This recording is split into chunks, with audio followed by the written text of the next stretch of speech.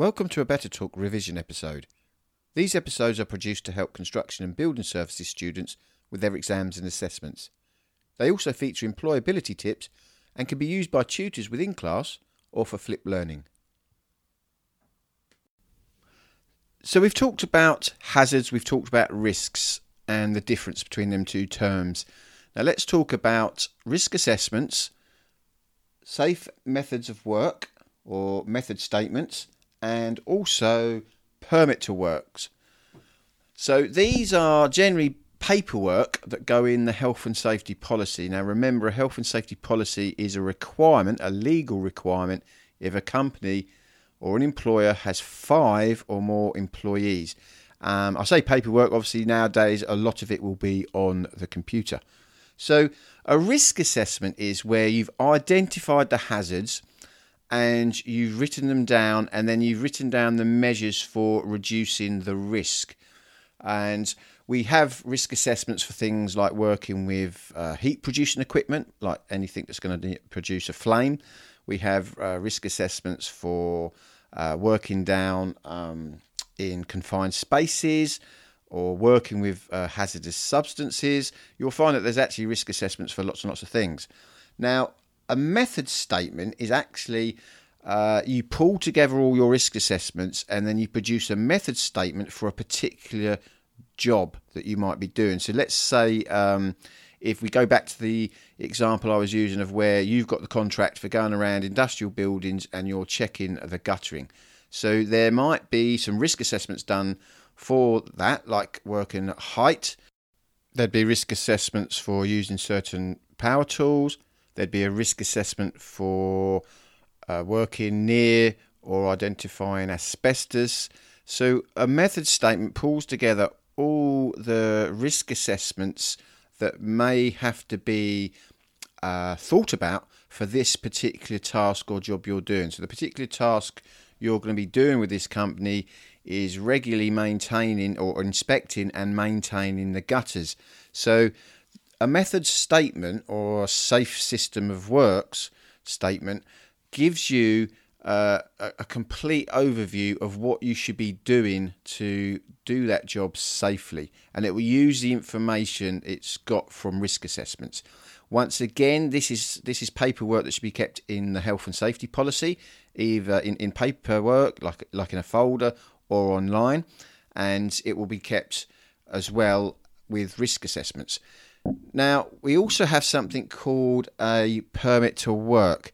Now, this is also something that is designed to keep everybody safe, and you usually have to sign it.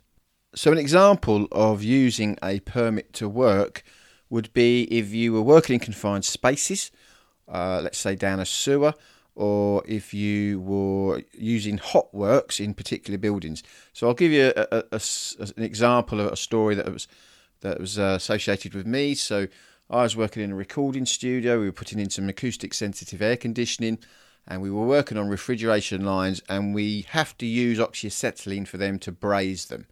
So I've got my method statement. It tells me how to safely carry out the work.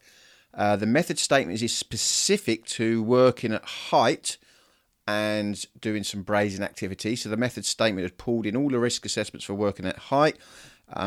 We'd lowered the risk by using mobile towers, and on the method statement for this particular task, it says that you have to have a buddy system, which means I can't do the task on my own. Someone has to be with me, and that's in case, let's say, I bang my head on a steel girder, knock myself out, and I could easily start a fire then.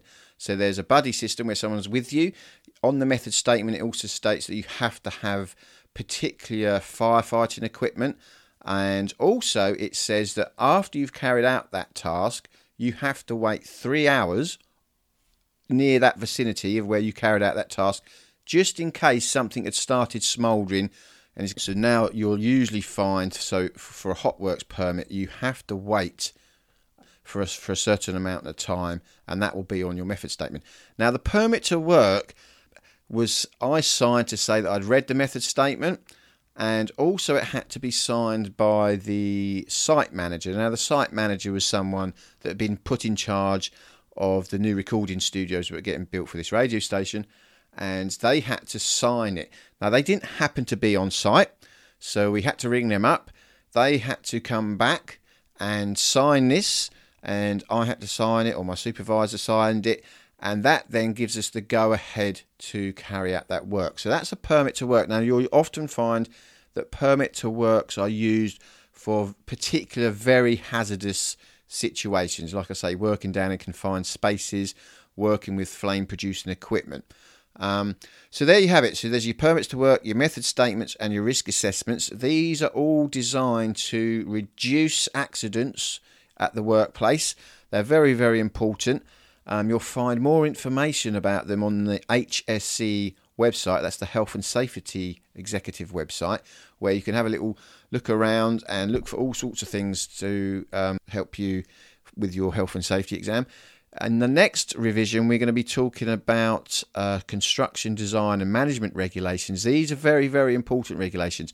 And we're also going to be looking at some of the other regulations that you will need to know and which your exams might be asking you questions about. So just to recap, you've learnt about HSAW, the Health and Safety at Work Act 1974. That's the primary piece of legislation for safety at work. You've also learned about method statements, permits to work, and risk assessments. Thank you for listening to a Beta Talk revision episode. Subscribe to the Beta Talk podcast on iTunes, Spotify, or other music platforms to automatically receive revision episodes. Keep checking the website for specific revision content at www.betateach.co.uk. You'll also be able to find Beta Teach and Beta Talk on Twitter. Good luck with future tests and exams, and remember, learning never stops.